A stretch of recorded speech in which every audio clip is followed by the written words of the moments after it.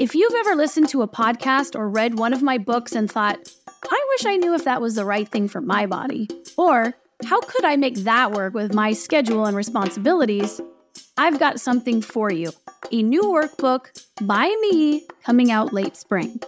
My Perfect Movement Plan, the Move Your DNA all-day workbook, is for your specific situation because you are going to finish writing it. When you're finished, you will have a guide to a personalized movement diet that nourishes your body in the ways that you need it to. My Perfect Movement Plan is available for pre-order now, and if you pre-order from the publisher, there's a bonus, a free ticket to an upcoming online workshop, Spot the Missing Micronutrients. It's a 90-minute class where you'll learn about 5 often missing movement micronutrients, and these are subtle movements of the body. In this case, we'll be looking in the shoulders and the hips and the feet that are often tied to pain or injury in those areas. In this workshop, I'll also show you how to supplement with exercise vitamins. I'm putting air quotes around vitamins, and how to adjust your regular movement so exercise supplementation isn't as necessary. Pre-order now at mpmpbook.com. That's My Perfect Movement Plan, mpmpbook.com, and you'll automatically receive a bonus class ticket. But wait, there's more.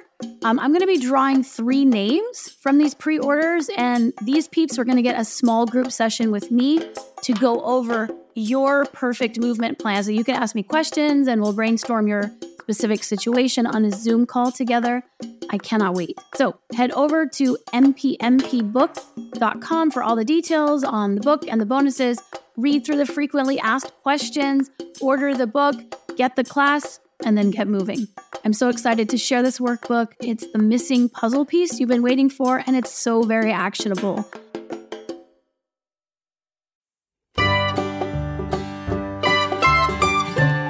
This is the Move Your DNA podcast, a show where movement science meets your everyday life. I'm Katie Bowman, biomechanist, author, and healthy deviant. All bodies are welcome here. Let's get moving.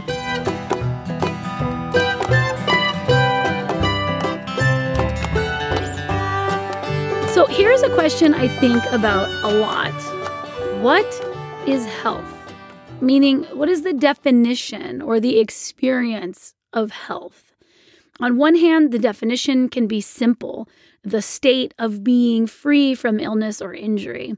In the Western world, disease is often defined as a deviation from some biological norm.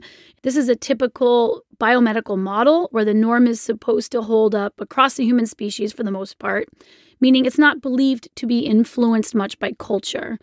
It is influenced by culture, of course, but at the same time, diabetes is diabetes. And there are many examples of diseases or illnesses we can all agree on. In other cultures, the concept of health has more to do with relationships and fulfilling one's role, like being able to get up or out and do what is required of you. The Western understanding of culture is expanding, necessarily, to include the relationship one has with their community and with nature, meaning maybe health isn't just a lack of a medical diagnosis. There are many people, maybe even you, who don't feel well, who don't feel healthy by their own understanding, and are, by all counts, free from disease and injury as measured by the system that is in charge of saying what constitutes a disease or injury. One of my favorite cross-cultural statements explaining health comes from a paper titled Roads to Health in Developing Countries, Understanding the Intersection of Culture and Healing. It says, the most important attribute for which all mankind aspires is good health because it enables us to live, enjoy life, go to work, go to school, participate in sports, engage in hobbies, contribute to society, fulfill dreams, and undertake different forms of activities of daily living. So yes, the definition of health is tricky, but hopefully we can agree on many elements of what it looks and feels like. So on that note, today we are going to be talking about why health is becoming more and more elusive, why our society is becoming synonymous with behaviors that lead to those deviations away from our physiological or biological needs that results in disease.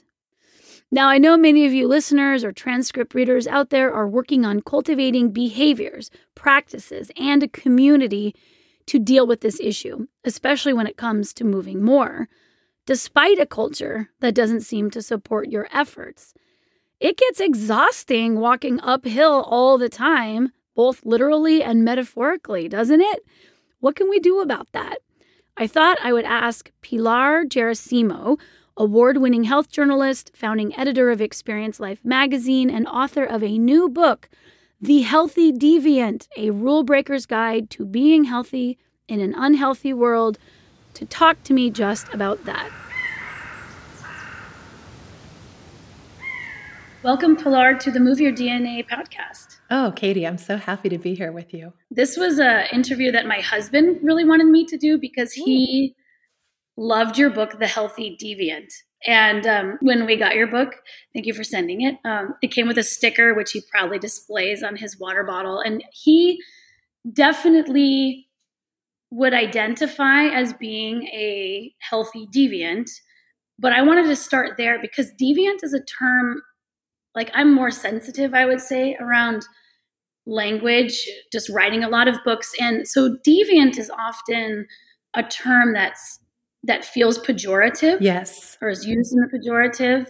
But I'm also, spent many years in math courses, and it's also simply a mathematical term. Yes. And I think that's how you're using it. So can we start by explaining, what is a healthy deviant? Yeah, absolutely. And I do think statistics are a great way of beginning because you mentioned mathematics, and effectively, a deviant is anyone who doesn't conform to the majority norm.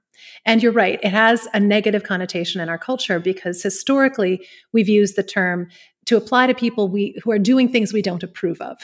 There are sexual deviants and criminal deviants, and they're people that are potentially dangerous to us and dangerous to the values and manners that we hold dear. The reality, though, is that statistically speaking, we're living in a culture where the things that pass for normal are really quite frightening in their own regard. And what I'm talking about is statistics like the fact that more than 50% of the US adult population has been diagnosed with at least one chronic illness, or the fact that 70% of people are taking prescription drugs on a daily or near daily basis, or that 80% of US adults are not thriving mentally and emotionally. So we're already up into 20% of people maybe are doing okay, but the numbers get worse. And I introduce these in charts at the front of my book because until you see this visually on paper, it's almost impossible to comprehend the impact of this. But 97% or more, 97.3% of US adults aren't practicing even the most basic, fundamental, normie healthy behaviors that you would need to practice to stay healthy and happy for the long haul. And these are not standards like Katie, you and I would consider to be healthy standards. These are really kind of low-level standards, like observing something like a balanced diet as measured by the, nutrition guidelines, the USDA nutrition guidelines, which I'm sure neither nor you nor I are very big fans of. Maintaining a moderate amount of movement, like 30 minutes a day, 5 days a week. Not smoking, maintaining a so-called healthy body composition, which we can argue about because they've measured by BMI. But effectively, you're figuring 97.3% of people aren't practicing even those healthy behaviors, much less worrying about anything like sleep, stress management, social support, and so on. Those things that we know to be as important or more important than the things that they did consider in that statistic. Now, what that means fundamentally is that a single-digit percentage of US adults is potentially healthy, happy, and on track to stay that way by virtue of their basic habits. And I suspect the numbers are drastically lower if you then throw in some considerations like social support and stress management and sleep. My goodness, if you're not sleeping, you can be doing all those things and still keel over pretty early. So I estimate that, less than 1% likely of the US adult population is currently reasonably healthy and on track to stay that way. And in that context, if you are choosing to be a healthy, happy person in a society that is producing those kind of statistical results, you have to be deviating constantly from most of the norms and conventions that pass for normal. Because if you go along with the status quo, you're inevitably going to end up unhealthy, unhappy, and at danger for dying an uncomfortable and early death. Potentially more important that, and is going back to the idea that deviance is a bad thing, it means we're living surrounded by people who are mostly unhealthy and unhappy, and living in communities, living in societies where the vast majority of people are really in desperate need of more support than they're getting, and certainly more support than the 1% can provide, is really a recipe for large-scale social disaster. And I think that's some of what we've been seeing writ large in everything from violence to economic problems and issues with our healthcare system as revealed under pressure by the pandemic. So we could talk more about deviance, but in essence, the dictionary definition is really just a deviant is someone who defies norms and conventions that are approved of in their society, that are considered normal. And I'm reclaiming the term healthy deviant to apply to any person who chooses to be healthier and happier, even in the face of social resistance. And frankly, that's pretty much what we're facing right now, is not a lot of support for healthy choices. Yeah, well, I mean, I often use the term counterculture. Movement is counterculture. So this is essentially saying the same thing. And we have a lot of listeners who have been doing so many, let's call them counterculture behaviors, standing instead of sitting at a meeting or at an airport, or just choosing to walk somewhere instead of accepting a ride, choosing to wear weird looking shoes. And there's so many different ways that people feel this resistance. Mm-hmm. It's not visible, but it's the resistance to ideas. It's a resistance to the way that you should, in air quotes, be behaving. Yes. People are pushing through it, but I think you had brought up this idea of community. It would be so much easier to make choices that were better for us if there were other people around us making those same choices. So how do you guide people to the community that would make, it wouldn't make being a healthy deviant easier. It would make them less of a healthy deviant. I mean, that's exactly what's happening, right? When you have more doing it your way, you become less deviant in nature. So what do we do? Yeah, that's right. The norm becomes a healthy norm. And then within that smaller sanctum of support, you find yourself with social support rather than social resistance. And that is really the name of the game. Now, how to do it? Let me answer that in a slightly circuitous way, because I think the first thing is that you have to accept yourself as a healthy deviant. And part of that means accepting that you're choosing to do this in the face of resistance, and sometimes even more so, finding meaning in the resistance. That's really important, because if you can't sustain a sense of purpose and meaning in your decision to be different from other people, even when you're surrounded by a small, close-knit community, you're still going to feel beleaguered by the larger community looking down on you or making you feel less than, or that you're weird. So I really think finding purpose in healthy deviance is the first step. It may not be that you even identify as a quote unquote healthy deviant. Some people just never get comfortable with that word. And I'm not attached to labeling anybody anything. But recognizing that if your health and your happiness, for me, health and general mental well-being are enmeshed with, I know your philosophy is the same. You can't disconnect them. But if your mental and physical health are important to you, then choosing to live in ways that are different from other people needs to bring a kind of innate gratification. There has to be a bigger reason that you're doing this, to show up with your best gifts, to participate in changing the world for the better, for example. The whole last part of my book is called Taking It to the Streets. And it's about the value of healthy deviance as a force for social change, a change for good in our shared communities. For a lot of people right now, I think we're so fed up with what we're seeing in the so-called normal world, what I call the unhealthy default reality, the reality where all of the unhealthy choices are easy and convenient, and the healthy choices are difficult and socially awkward or expensive or inaccessible. Most of us are feeling so fed up with that I think we can find some purpose. And this is just plain wrong. There's a level of rebelliousness for me that comes up where I'm like, I don't want to be part of that system. I don't want to be part of the system where consumerism runs everything and greed runs everything. And I'm being fed all this stuff I don't want or need that's making me break down and making the people around me miserable. So I find a sense of purpose. And in finding purpose, I begin to find other people that share those values and who are willing to adjust their lives in some way, shape, or form, whether it's by using, their own steam to move around rather than relying on fossil fuels so much, whether that's eating food in ways that connects them to their food shed, their food ways, their cultural preferences, their agricultural preferences, whether they're finding purpose in family and friends and wanting to see the people around them thrive, knowing that you can't control other people, you can only create environments where people thrive naturally. All of these things sort of then start to create healthy community by attracting people who share your values. And you begin to find those people in places, whether that's a local food co-op or a farmer's market or a yoga class or a biking co-op or, name the thing. You find your people doing the things that you love and sharing enthusiasm for the things that you value. Now, I said this was a little circuitous because I want to go a tiny bit off this track and talk a little bit about the challenges of the communities that we are put into by default. This is part of the unhealthy default reality, as I call it, which is just, again, my name for our society. You begin, first of all, with a family of origin. And if you are connected still with your family, you're connected with a group of people who may or may not share your values. And that can be really hard because sometimes, our parents or grandparents, the people who've experienced things we haven't, bring us into households and into environments and family systems that are inherently unhealthy. And having to choose between leaving behind your family of origin or, say, your childhood friends in order to be healthy yourself can be an extremely painful, difficult thing to navigate.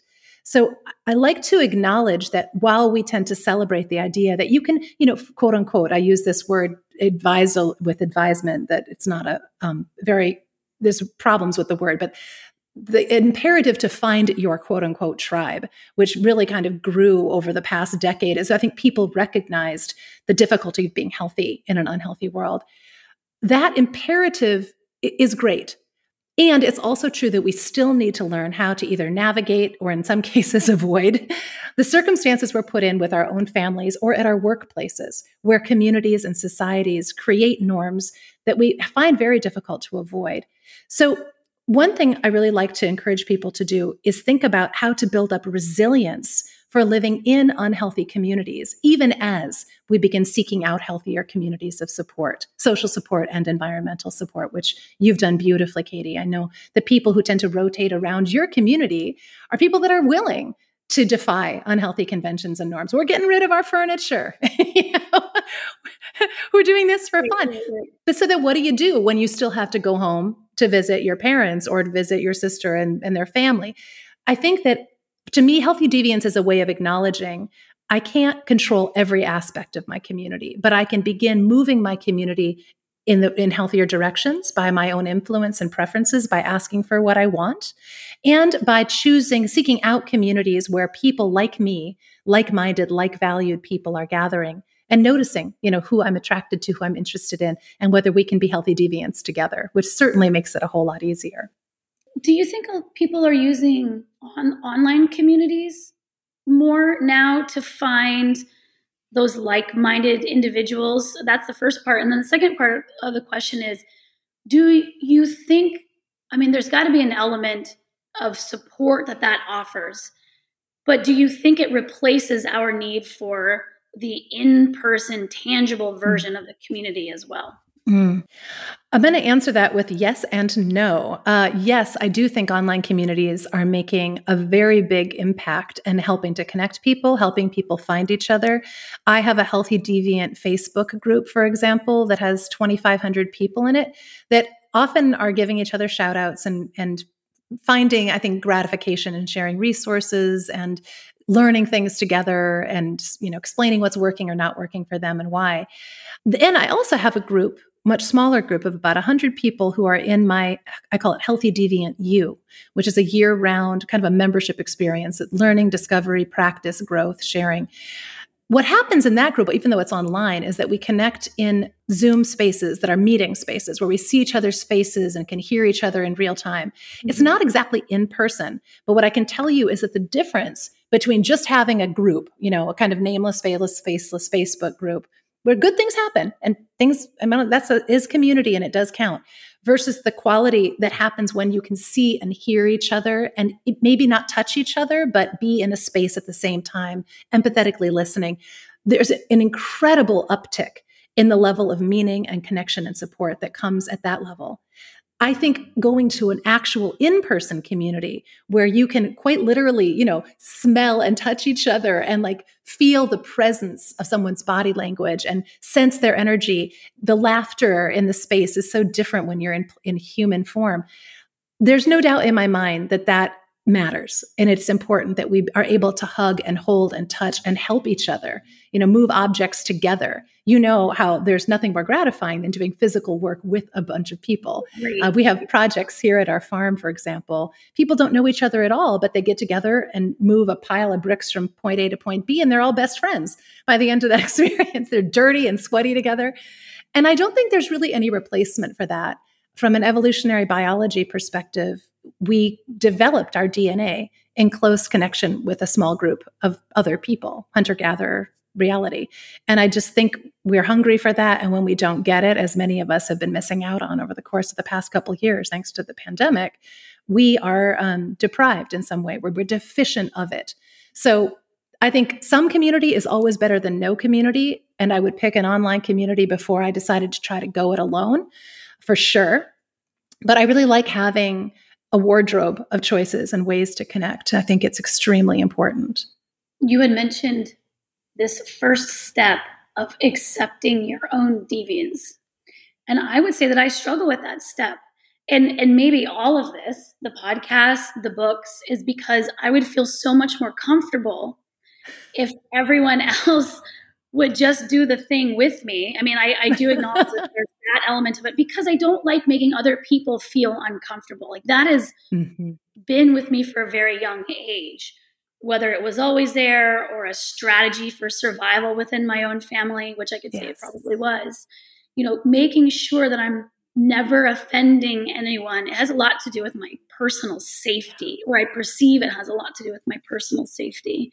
Yeah. What is a good first step to, and I would say that, you noted this in your book, and I felt like, right, I'm so uncomfortable stating this clearly. Like I said, where my husband slapped it on his water bottle, which he carries when he's walking barefoot into places that, oh my God, and I'm just like, oh, and I don't even, it's not beneficial. It's just that I feel all of the glances and all of the hate that can come with the difference. And, and my level of hate coming towards me is so less risky than for other people who have even greater volumes of hate coming to them, who would never consider healthy deviation behavior because they're already more at risk. And I'm thinking of other marginalized groups, who are like, I could never even start by doing this because I feel so vulnerable.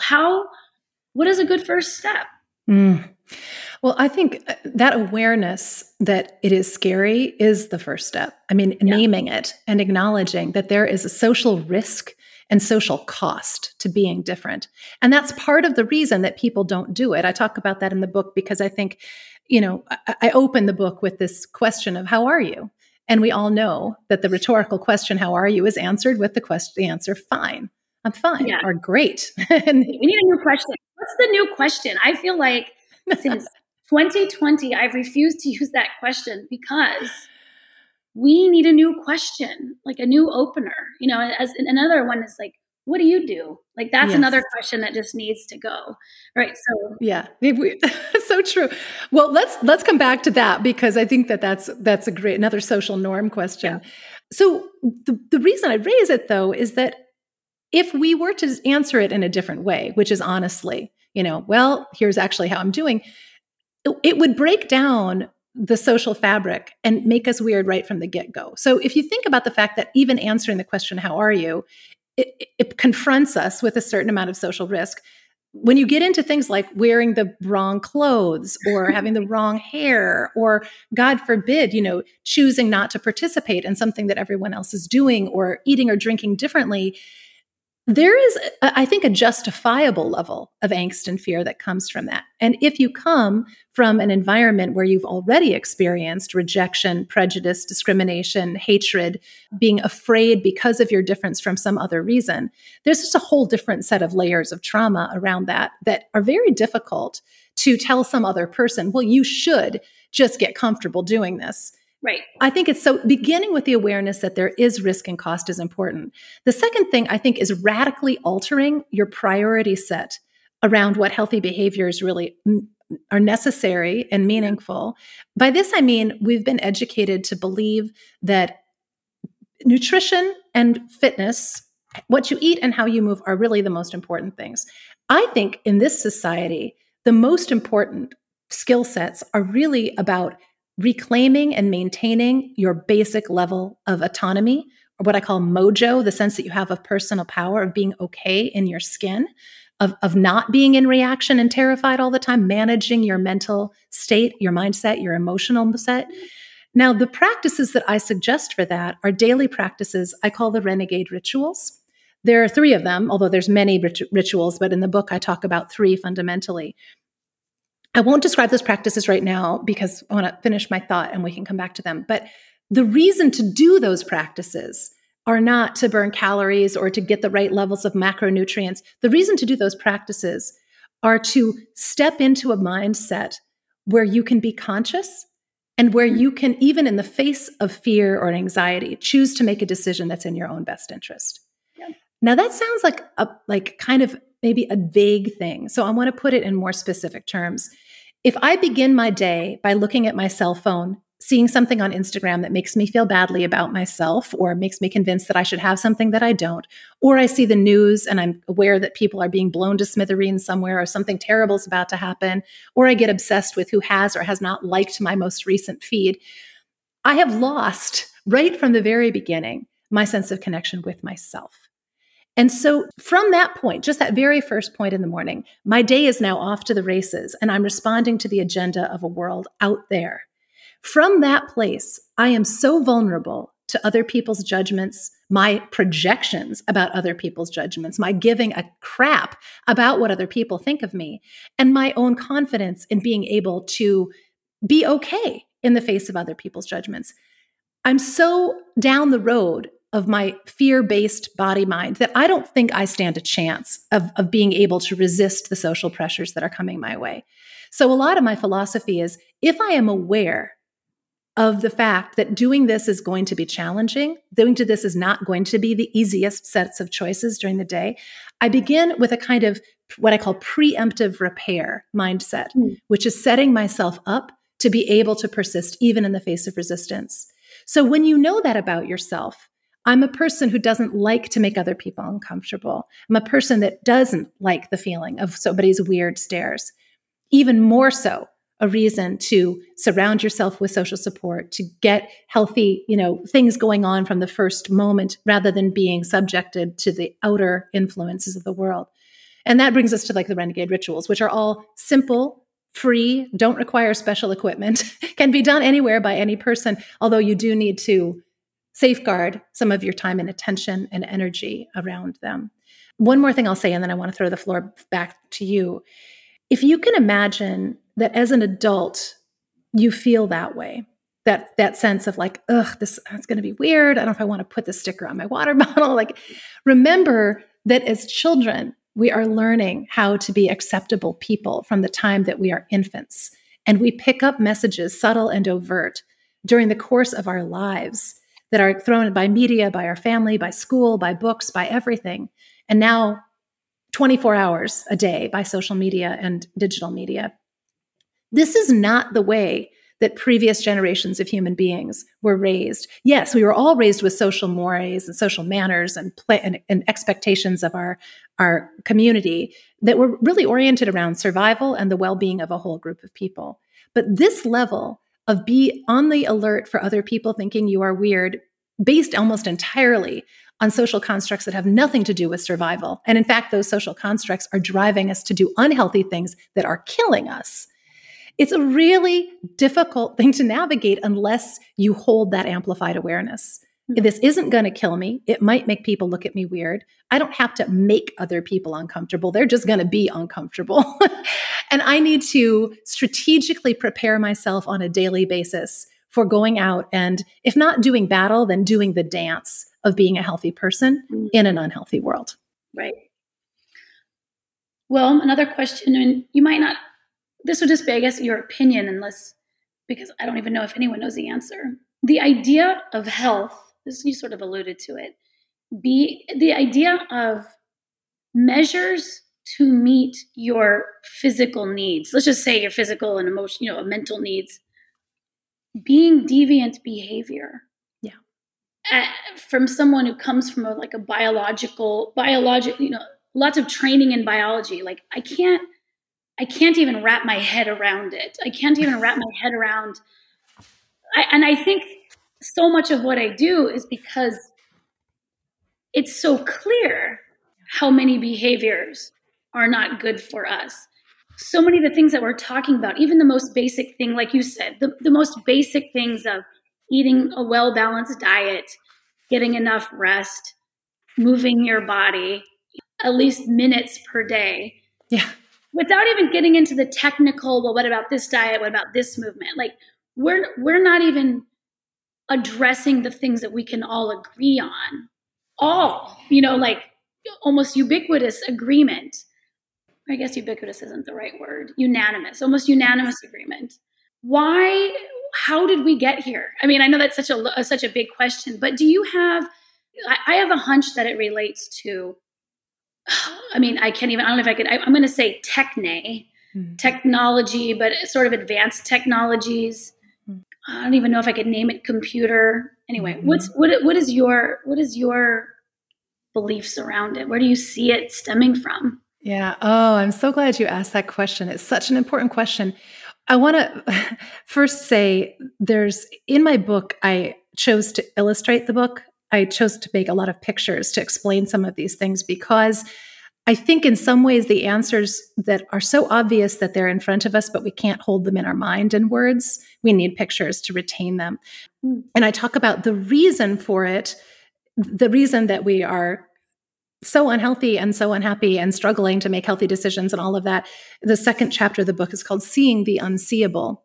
And I use the metaphor of, The Matrix, the film, The Matrix, where Neo kind of wakes up in this world and realizes that it's not what he thought, but he's been living in it for a long time and not knowing.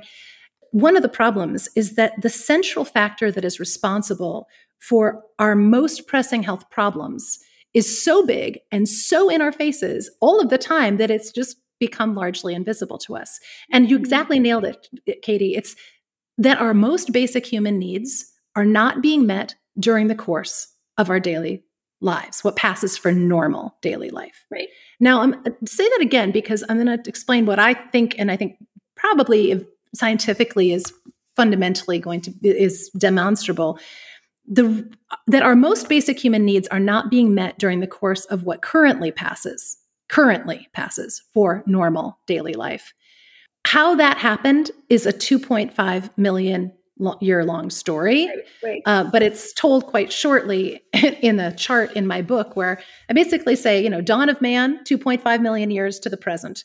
And it's basically a flat line for everything but the last 10,000 years since the agricultural revolution or around there, where we began changing every aspect of our society in accordance with some fundamental changes, primarily around domesticating plants and animals, having surpluses of things, specializing, being able to do that because we had these extra surplus things that we didn't have during the 2.5 million years in which all of our DNA was formed. So all of the DNA was formed by our ancestors in hunter-gatherer environments suddenly met up with this abrupt change of about 10,000 years ago. And I know folks who have read David Graeber's book, The Dawn of Everything, will understand that, this is not like it all happened exactly at 10,000 years ago. But fundamentally, that change of surplus, people moving into villages, then towns, then cities, having more people together with more resources, having a separation of haves and have-nots. All of that's what led to the Industrial Revolution, which was like steam engines and mass printing and big cities and mass production of things, including food, to then the technological revolution, which you're referencing with computers and so on, and push button appliances being convenient and people having machines around them all the time and being dependent increasingly on machines in order to get time back to be able to go interface with machines. We gave up all of the manual tasks, as you write about so beautifully in your work. And that's really all of that escalation of change, technologically, environmentally, and socially, intersected to produce the digital revolution as we know it today of about 25 years ago. I point out in my book that we are the first generation right now in the history of humanity to be living lives anything like we are living them and to have our body minds subjected to conditions anything like the conditions that we're living in. That can't be said of our grandparents or our great-grandparents or their great-grandparents, because there was enough similarity from generation to generation that there were people to show you how to live. And those were social norms and expectations for sure, but they functionally worked better generation to generation.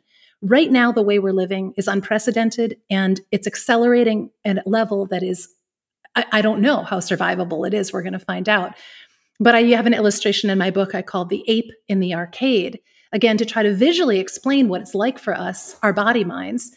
It's very much akin to what would happen if you would take a great ape, like a gorilla, out of a jungle, its natural environment, and throw them into a video game arcade and suddenly be confronted with the discrepancy of everything that they were used to, their body mind was used to, the sounds of the forest, the grubs, other apes, and being tossed into an arcade where there's blinging lights and flashing things and insistences, to respond to a machine's call. There's a concession stand with soda and popcorn and candy. There's a cash machine. There's a pill dispensing machine. And leave this poor ape to try to figure it out.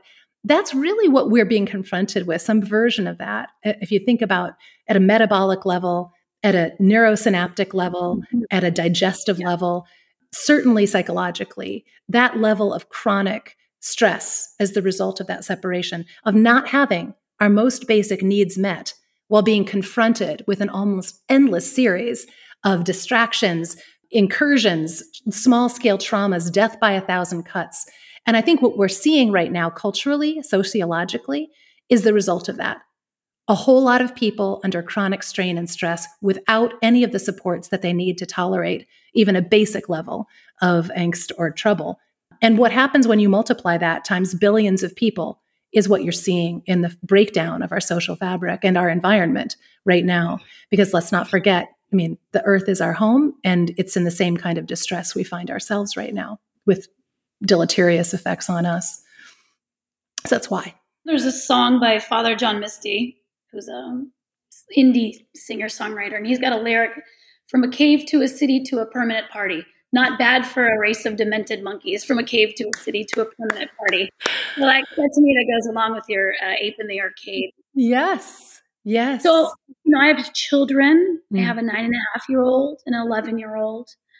And I think of myself, certainly for the last 10,000 years, we've been, and techne I think of as not just, it's anything sort of assembled, like spears. It's like, you've got techne as like a very broad category. But when we talk about what people are thinking about when they think about technology, it's been exponential. So it's just the rate of increase is increasing.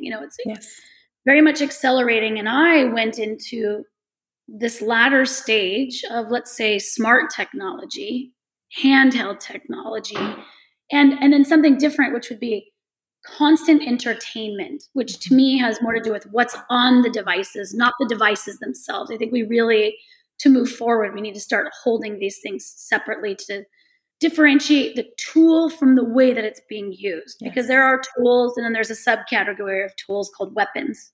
Yeah.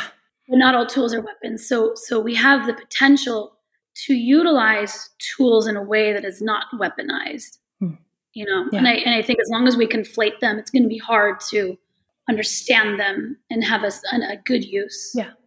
set of practices. But I came to smart technology as a physically set, I feel like my identities were known to me, 40-year-old. I had relationships, I had hobbies, I had my brain had a long time to sort of establish myself in a world without this. Now, I don't think my children have they're not on equal footing any longer. They will not have that chance. And I can stand, or to me, I feel like a salmon. I can swim upstream, like in very turbulent waters. And I understand that I have the capacity. You know, I'm a very strong person. You know, my desire to make people feel comfortable, it's just part of who I am. So I can work with it in a way that I also don't feel the need to engage in negative behaviors to make other people happy. And so I have a strength, but I think that my strength comes from my background that I also perhaps subconsciously got, just so I grew up in a family where that unhealthy behavior was so permanent, and I felt like I was deviating somewhere underneath and going, I know that this isn't like the right thing for me, but what do I know besides this inkling of intuition or cellular rebellion? What it is? Mitochondrial rebellion. I love that. Yeah. I was talking to the force. And anyway, so I know that I can't swim upstream much longer, especially when children also we'll talk about my children in their stage, like also in that ape-ness of them and the part of their brain that is on track is the time to move to the culture. This is the time for it's not right for them to move towards me and my ideals. It's their time to move away from my ideals. And like, I'm just probably the reason we're talking right now is, do you have insights or tools? Because it's so much easier to do when you're an adult. It is not as easy to do when you're 12. Other than like what makes it easier for me in my mind is to recognize like this is also a natural state of things, and I can work on the in-person and online communities are also not the right thing for them. Like that's not what they need at this time. Like they definitely need peer support, and they need other groups of people doing the behaviors that they need on this cellular biological level. Any idea? Any, I mean, I know, right? But I think that this is going to be the next big question is, what about them? What about them who are the digital natives? Yeah. Who are entering this space without these other facets of themselves set? How do we go about what is community like in a time where community has changed definitions? Like what do we do? I mean, I don't expect you to have the answer, but do you have a tidbit or just any? Yeah. Well, yes. I mean, I guess I'd like to share just a little bit about my own experience growing up in an environment where weird was good. I was raised by counterculture parents in a reasonably healthy system, but the messages from them, this was in 1967, mind you, when I was born. So this was at a time of immense cultural change for different reasons, but unprecedented in its own way, with hippies and, race riots and going to the moon and experimental drugs, sex, rock and roll, like everything was sort of up for grabs. And my parents' message was like, be yourself, let's look at the society and acknowledge it's crazy, and we can make our own sanity. So I grew up in an intentional community on an organic farm by people who are very intentionally choosing to reject the cultural norms of the time and to be together doing that, but rejecting consumerism, rejecting mass everything. That we didn't have a television, we barely had electricity. So I grew up in a very healthy environment. And again, this is a story I tell in quite some depth in my book, and I encourage people to go through. This would be a great thing for kids to do, actually go through the process of examining where they are on their own journey. And I provide a tool for this, but it's called the Healthy Deviant Heroes journey. But in my journey, what happened was that I grew up as a reasonably healthy kid. And then when I went to school and realized I was weird and that kids thought we were weird and therefore did not want to accept us or play with us or approve of us, I got busy getting normal real fast. Yeah. And for me, that was, probably 8 or 9 years old when I really started what I call compliance phase of my life.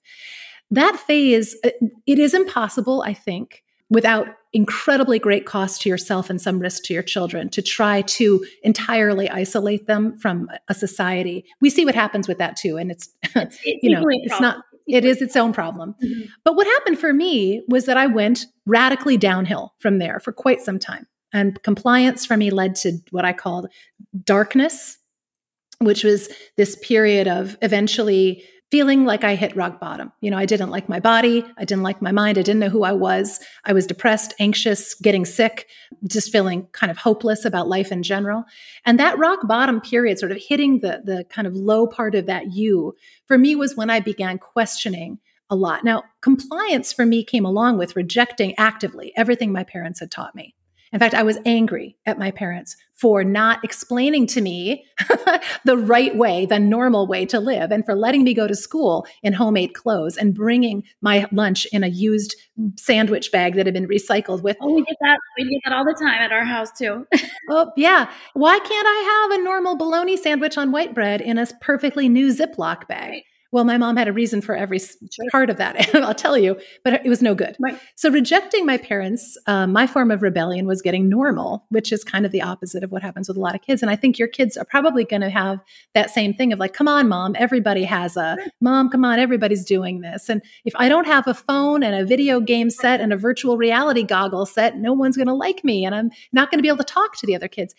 And they have a point. Sure. I mean, there is some part of it which is like, you're not going to be able to completely protect them from all of that, or would you even want to? Because there are some, I think this generation of kids is going to, like every other generation, find some very creative ways of putting their technological skills and sensibilities to use to help solve this current set of problems. Right. So I don't think it's, like you said, the technology isn't necessarily the root evil. No. It's just an evolution of this thing. Right. So what to do about it? I will say, here's what I would say based on my experience of coming back from compliance, dissent, darkness into divergence and ultimately into my healthy deviance. Know that this is a predictable path. Understand that your children, whatever reason, are probably going to at some point hit the version of bottom that for them is bottom. And they will be the only ones who will know or be able to be willing to make the changes that get them out of that. And the things that you have presented them with and that they have experienced in their body minds as the result of living healthy rhythms and patterns, having had the experience at some point in their early childhood of going to bed early and, waking up with the sunrise, or of moving their bodies and having the gratification of that, of learning basic skills of how to make food and have fun without all of that stuff, even if it's at little tiny intervals, it does implant something that I think is an advantage that they can then return to. Because when I did hit bottom and I decided to begin changing my life and I began, magic word, experimenting, I began discovering that a lot of what my parents had taught me was right and did work. And I had rejected it because I needed to reject it. But I now knew how to re-embrace it much more easily than a lot of my friends who had never been exposed to that. And so I think while we can't control every minute of every day of every kid's life, I think teaching kids about how their body minds work and the fact that they come from DNA that was formed over 2.5 million years is useful. I think letting them experiment with the arcade and recognizing that it's a predictable set of results that come from living in it, namely feeling depressed and anxious, having weird fluctuations in their appetite or weight, having hormonal dysregulation, having strange nervous tics or habits like picking at themselves. That looking around in our society and being able to point out, these are the natural results of living inside the arcade. And it doesn't mean you can't ever be in the arcade, but it means you do need to find ways of either being resilient within it or escaping it at the intervals that are necessary for you to feel good about yourself and good in your own body mind. And that to me is the art form I call healthy deviance, and that you explore in your world, Katie. It's like, how can we find ways in the context of our current unhealthy world to get slices of what we need to get our basic needs met, so that we can survive long enough to figure out the solutions for this next generation and help them create enough baseline health and resilience to find their own way. Well, thank you for that. And fun fact, I actually took my kids to the arcade yesterday just for that reason. They want the actual arcade. The actual arcade, because, and I was thinking, like, I used to love I played Pac-Man, you know, Miss Pac-Man, actually. Sorry. Me too. Yeah, I played Miss Pac-Man, you know, for hours a week. But my version of playing Miss Pac-Man included me saving up my quarters and then walking to the a mile down to the arcade, no, actually to the laundromat. And then with meeting my friends there, who we'd all stand around and take turns playing. And the rest of the time, you know, we're chatting and then we leave. And so it's just there's always a more nutrient dense version, I would say, you know, and like that's been my solution is what are the things we want? We want Takis in our lunch. Great. You know, like get your bag of Takis and throw them in and they can nestle in amongst all the other vegetables that you actually love already. Pack it with your artichoke. You know what I mean? So I am a fan of that autonomy. Yeah. I think that diet and exercise are great, but I think that autonomy is tops, you know? And so I am very thankful that you came on to talk with me. And I hope that everyone goes and gets a copy of Healthy Deviant in paperback. Is it an audiobook? Do you have an audiobook version? I do. I narrated the audiobook myself. And it's fun. You can find a free sample of the first chapter and the introduction of the book, the print book, available at my website, which is healthydeviant.com. And there's also a link to the audiobook, which has a sample of the introduction. And the introduction, you know, really gets into a lot of what we've been talking about and the kind of fundamental principles of the book. And I do think that, you know, I encourage anybody who's interested in healthy deviance or the idea of that it is a skill set. To be a healthy person in an unhealthy world requires skills and strategies. We'll enjoy that. I'll say too, I do have a fun quiz called Are You a Healthy Deviant quiz that folks can take for free I think I've given you a link to, but it's also available right from that same healthydeviant.com site. Just takes a couple minutes, but it does give you a better idea of what Healthy Deviance is about and where you fall currently on the Healthy Deviant spectrum. I suspect a lot of your listeners are hardcore Healthy Deviants. Yeah, as am I, and I will acknowledge, yes, I am a healthy I'm a confused Healthy Deviant who just still cannot understand how we got here. The steps, but I'm going to think about that. I'm going to continue to think about that. Well, and if I may say one more thing relative to the question you asked about how to raise children, I mean, we're all raising ourselves. We're like children in this society right now. Because I said, you know, there's nobody to teach us. We're just figuring it out as we go. I do think that having patience with ourselves and accepting something other than perfection is really important. It's like we are in a survival mode, and it's important to be gentle with ourselves and approving of our efforts and experiments along the way. It's going to take a whole crew of us experimenting and sharing the best results of those experiments. So thank you for doing what you do too, Katie. I share your work with my Healthy Deviant community. I would love to have you on in my group. And I know folks will have a lot of questions for you about how to move their DNA and other parts of themselves through this world of ours. And it's always just such a privilege and pleasure to talk to you. Anytime. Thank you so much for coming on. I appreciate it. You bet. Many thanks to Pilar for speaking with me today and to all of you for listening. I asked her afterward to share her definition of health with me, and she said that health to her is a feeling of integrity and agreement within your body-mind, that you have adequate energy, vitality, and resilience for your chosen life. You can find links to the Healthy Deviant and the Healthy Deviant quiz in the show notes for this episode. And also check out her podcast, The Living Experiment. Thanks for listening, friends. It is my hope that this show, and really everything that I put out, is landing at the intersection of many definitions of health. That yes, you get the movement your body needs, but that you're able to get it in a way that positively impacts your relationships with the other human and non-human entities that make up your life. I do hope quite deeply for better well-being for everybody, including this body that we all sit upon together. Hey there. My name is Carla from Fredericksburg, Texas. This has been Move Your DNA with Katie Bowman, a podcast about movement. Hopefully you find the general information in this podcast informative and helpful, but it is not intended to replace medical advice and should not be used as such. Our theme music was performed by Dan McCormick. This podcast is produced by Brock Armstrong, and the transcripts are done by Annette Yen. Find out more about Katie, her books, and her movement programs at nutritiousmovement.com.